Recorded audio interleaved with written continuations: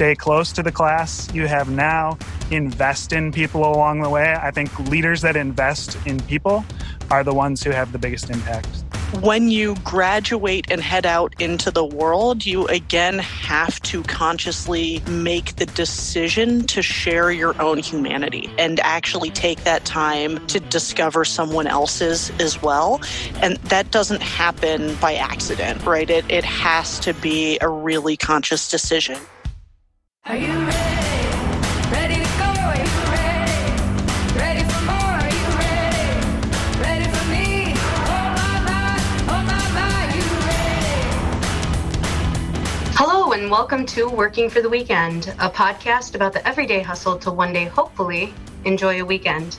I'm Mawa Mustafa, and every episode I'm joined by a group of my MBA classmates to discuss the delicate balancing act that a part-time MBA entails. We're living through strange times given the COVID-19 pandemic and are tuning into this episode virtually. That's right, none of us are sitting in the same room, but we're hoping you, our listeners, are unable to sense the difference. Today, I've invited graduates from the class of 2019 to join us for the final episode of this season's Working for the Weekend, the last one that I will be hosting as I pass it on to Suraj and the class of 2021. Welcome back, Emma and Ben. Hope you're staying healthy and safe. Thank you. So glad to be here.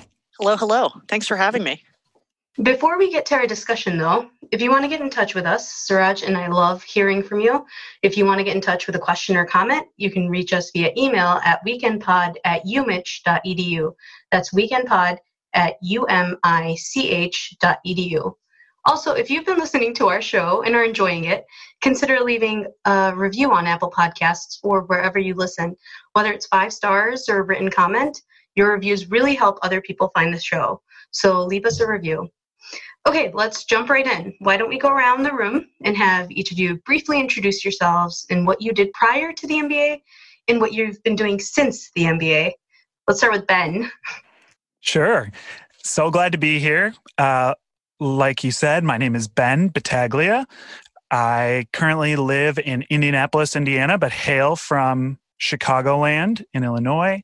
Before the MBA, I was working in the world of nonprofit.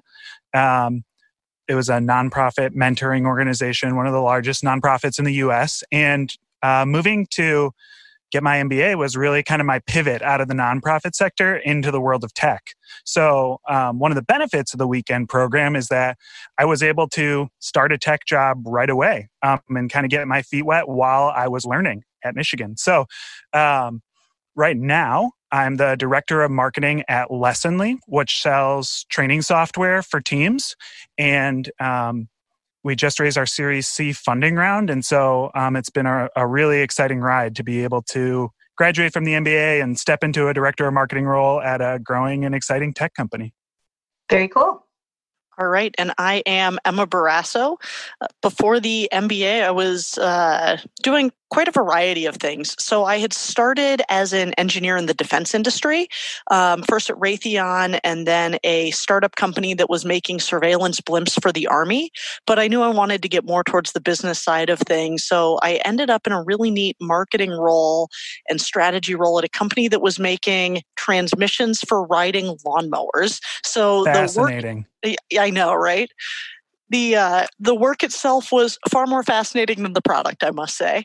And then after the MBA, I am currently living in Toledo, Ohio. Amazingly enough, literally less than an hour away from Ann Arbor, which was not my plan originally.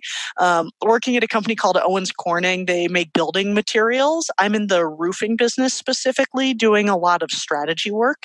So I help craft and execute strategy and also coach teams on their ability to craft and execute strategy to be able to achieve as much organic growth as possible. So it's a really neat role.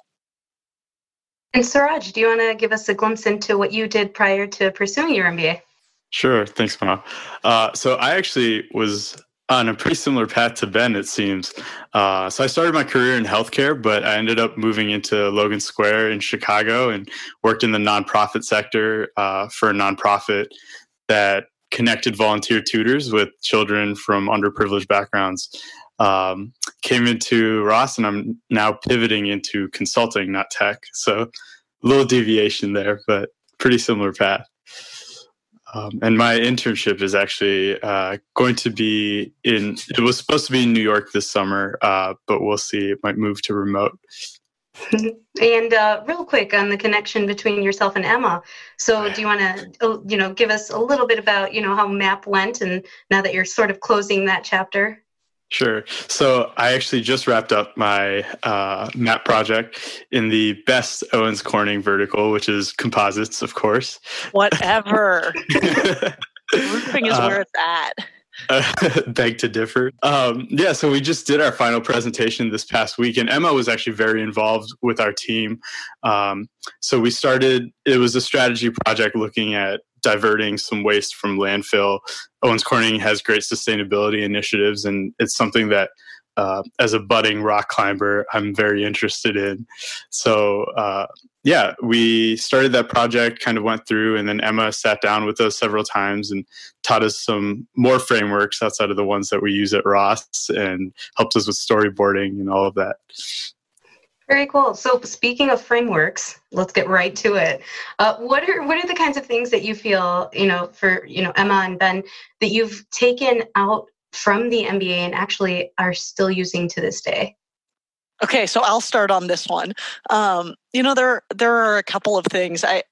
For me, it's not really as much about the frameworks as it's a few of the things that I try to remember and act on, right? So one of the really neat classes that we took was a negotiations class, and it's about trying to figure out how do you get to sort of these win-win situations. But to get there, you have to actually be open about what it is that you want and need and be willing to ask for it, right? So for me, one of the big takeaways from the MBA is you have to ask for the opportunity. There's a meeting that you want to go to that you're not invited to?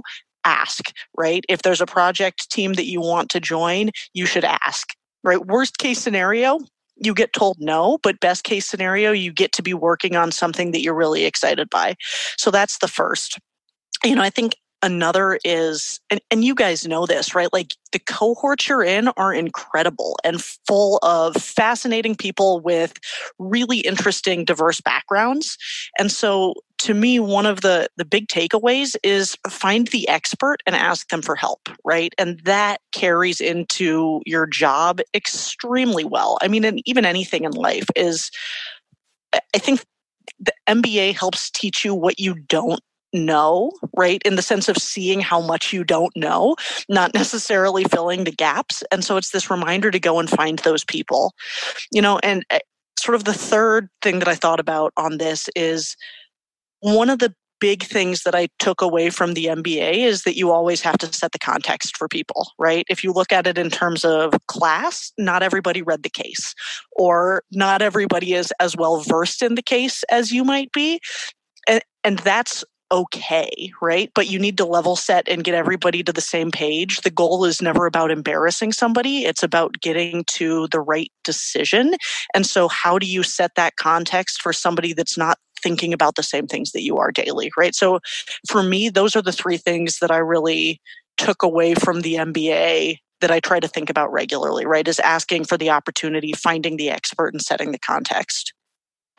One thing I love about what you said there, Emma, that was kind of a theme as I thought about this question was we learned so many operational things in our MBA. Maybe you learned how to manage a balance sheet for the first time, or you learned the basics of marketing. Lots of operational things to help you run a business. But I think what stuck with me most was the relational, more so than the operational. And whether it was negotiation class or Wayne Baker's class that was all about how to work with people. Those relational pieces were so important. Maybe it was interacting with your MAP team. Maybe it was interacting with people from different backgrounds than you. I think I grew so much relationally through my MBA and learned skills, like presenting to a group of executives that will stay with me through life, even when the latest framework slips my mind. So that for me, the relational aspect is probably the biggest thing. On the operational side, I do think there are a few things that stick with me. I work in marketing, so I hear Professor John Branch in the back of my mind frequently saying, what is marketing? Marketing is going to market. And just remembering the basics of marketing. And then Anil Karnani's Strategies for Growth was my favorite class. Professor Karnani is obviously very celebrated, but even just recently we were talking about growth strategies at Lessonly, and I thought about his 5x3 grid that talks about the different kinds of acquisition and growth. And he equally as much coached us on who we were and how we acted in class as he did any of the material. So that definitely sticks with me as well.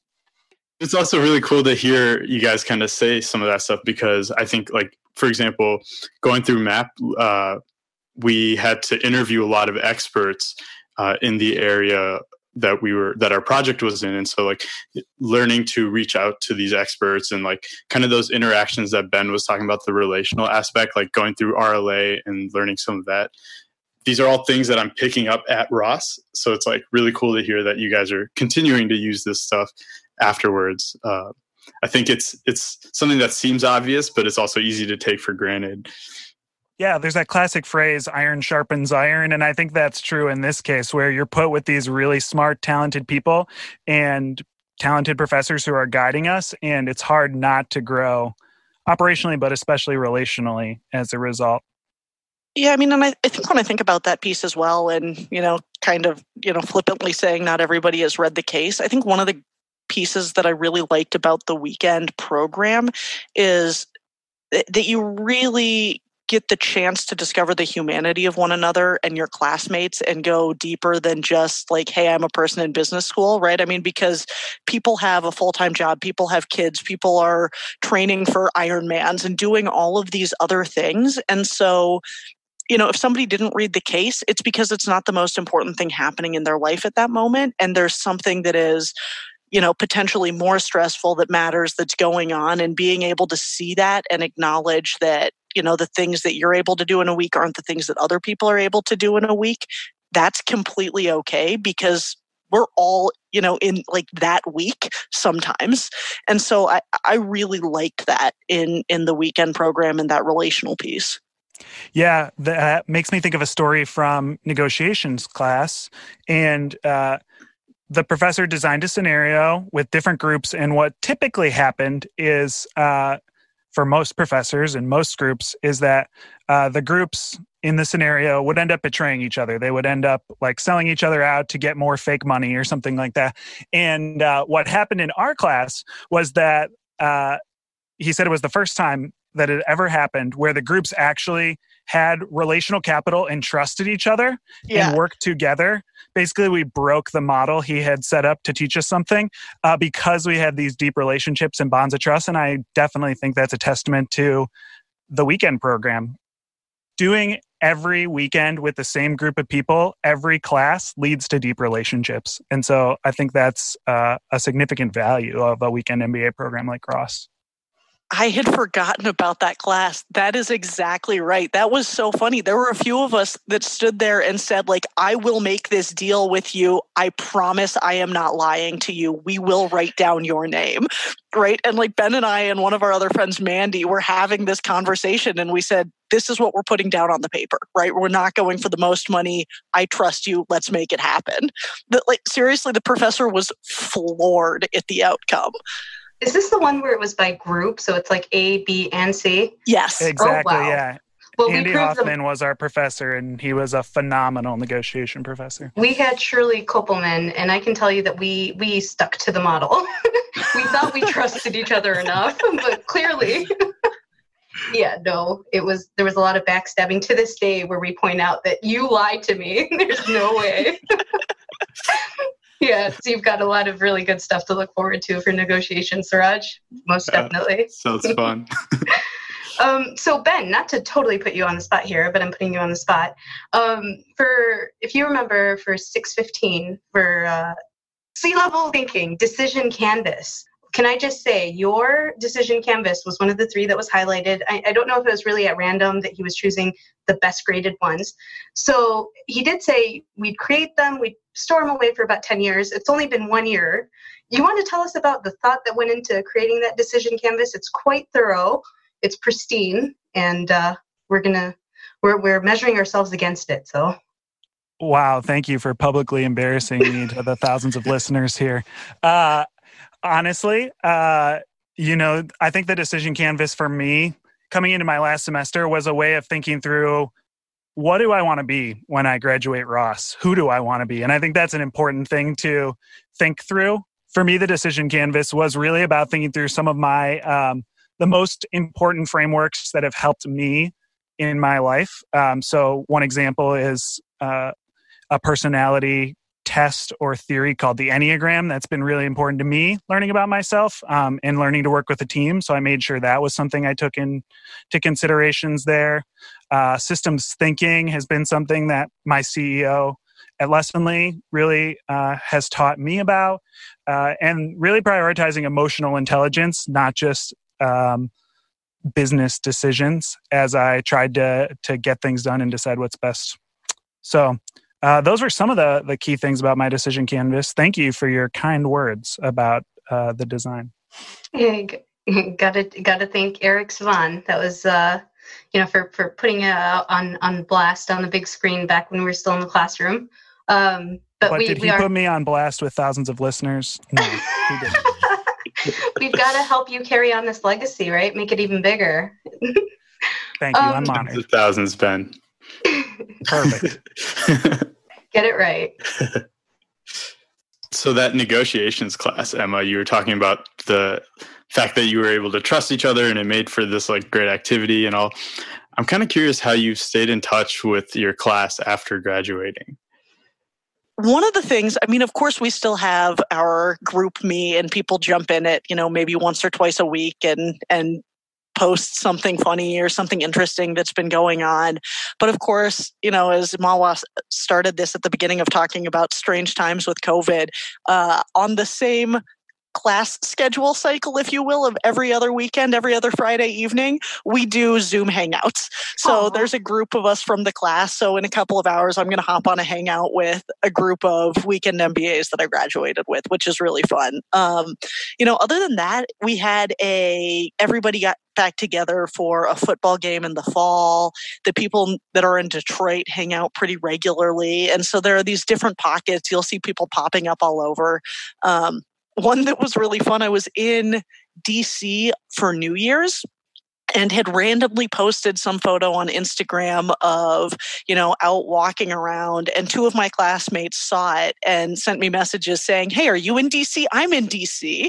And so then the three of us ended up getting brunch the next day, which was fantastic, right? And so some of it is planned encounters and interactions and others just happen. And those actually, to me, are kind of more fun.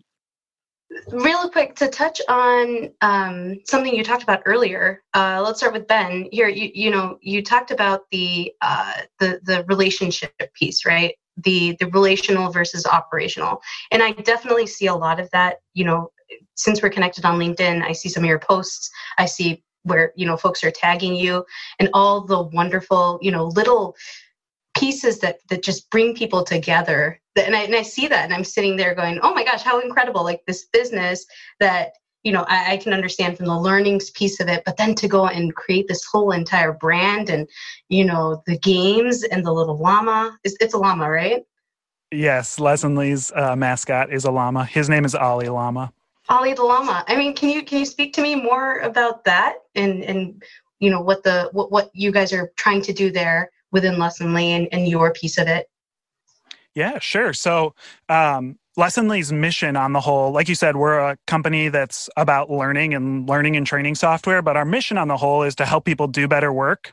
And our theory is that when you feel like you have clarity at work, what you're supposed to do, and camaraderie with the people around you, you're going to do better work and live a better life. As a result, when you leave work, your life is going to be better. And so I am by no means responsible for the great brand of Lessonly. There's a whole team of us working hard to do everything llama-oriented we can think of. But the brand is bigger than just llamas and the color yellow. It's about helping people embrace empathy at work, really.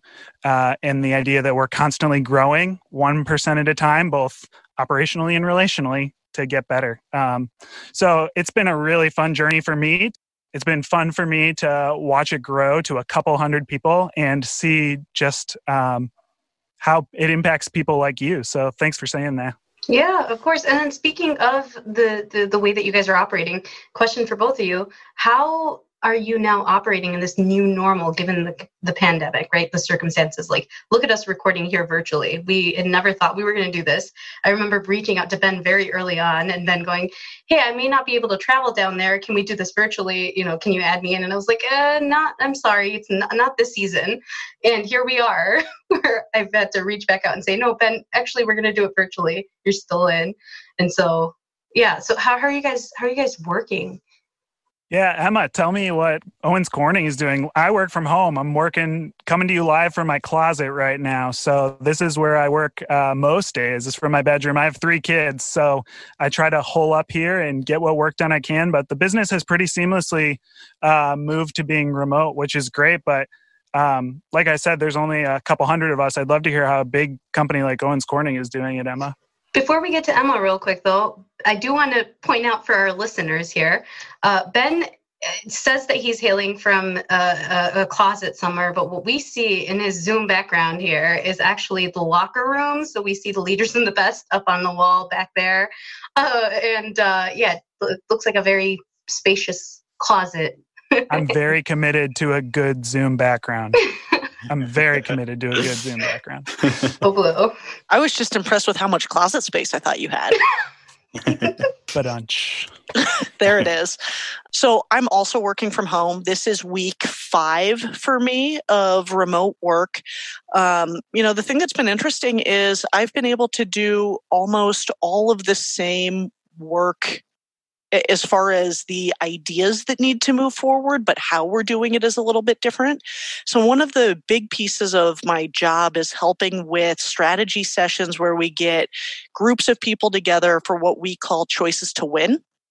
And so it's bringing in cross-functional, cross-business teams to help shape strategy of figuring out where to play and how to win on some of our major growth initiatives. So since we can't be getting together a group of 30 or 40 people in a room, we've actually been reworking how do we use this system? How do we still answer these questions, but in smaller groups, and doing a series of video chats with 4 or 5 people, 5 or 6 people instead of a room of 40, and then be able to take that, iterate, change, bring people back together, have another conversation. So, one of the things that's really been interesting is figuring out how do you get to the same outcomes, but doing the work in a different way.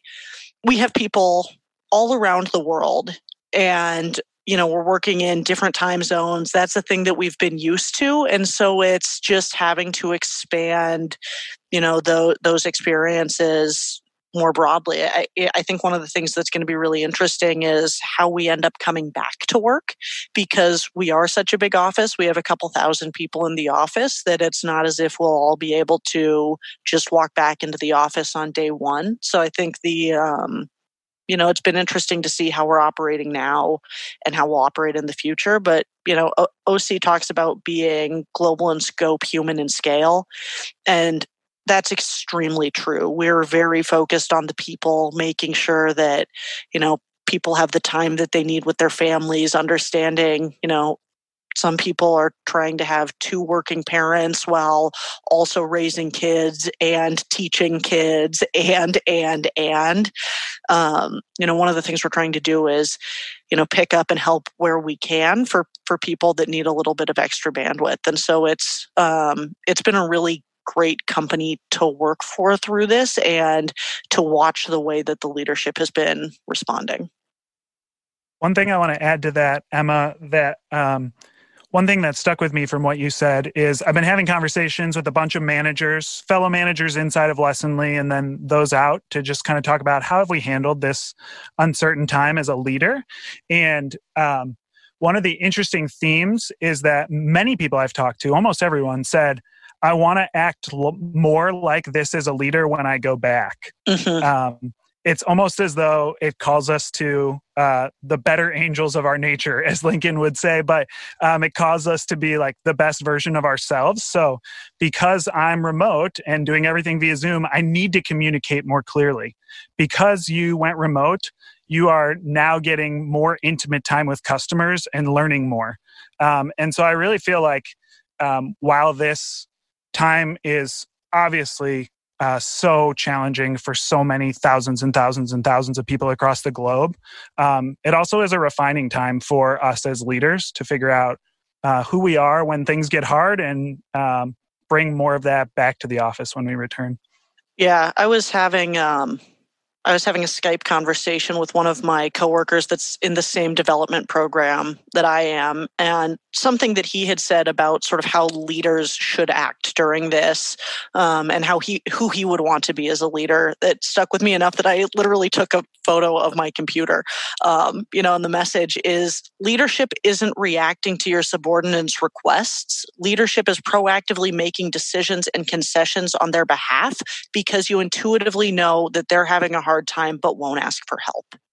Right? And that to me was just, holy cow, that's how we need to be leading, right? Seeing that our team, is stressed and someone's trying to take care of 4 kids and still be on all of these conference calls and deliver work, but isn't going to say, hey, I can't do this, or hey, I need a hand, because human nature is about being able to expand to what the opportunity is.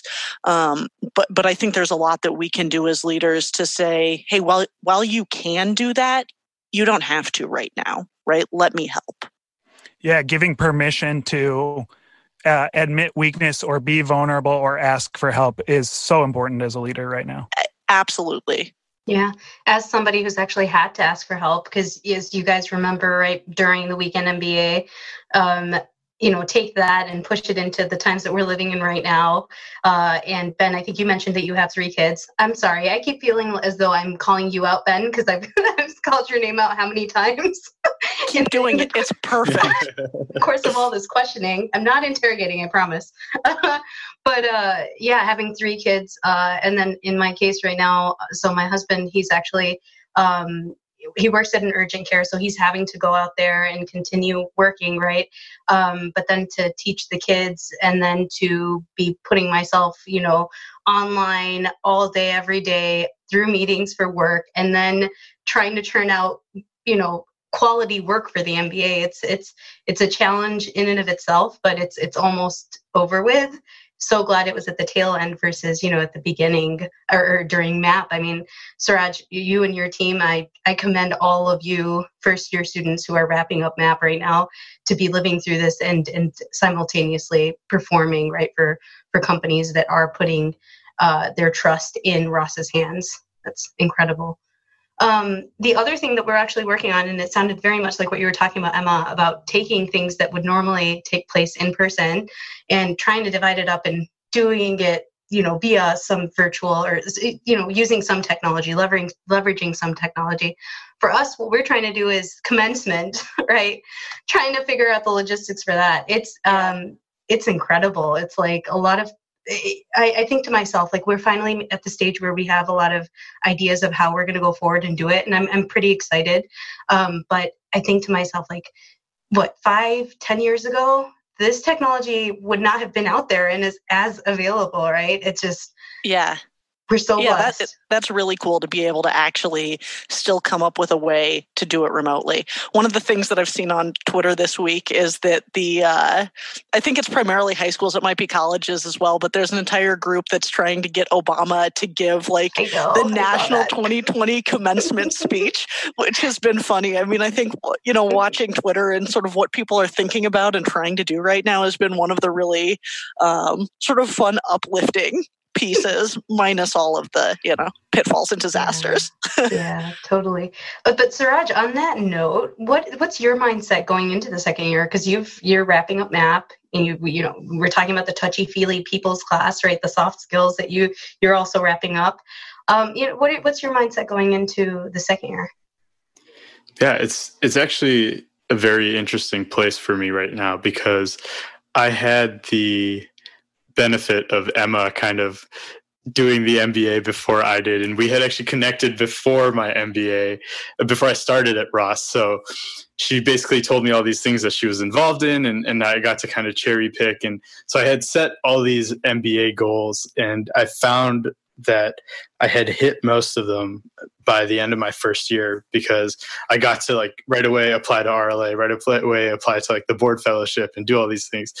And so I'm really trying to figure out what I want to do with the rest of my MBA. And that's where I think I'm looking for more of those hands-on experiences like MAP. And that's why I think I'm leaning towards classes like LBLE. In terms of clubs, I'm done with recruiting. I can finally be a person again.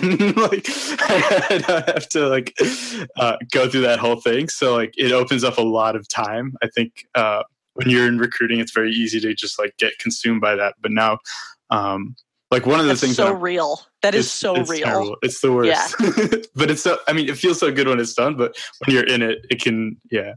Totally.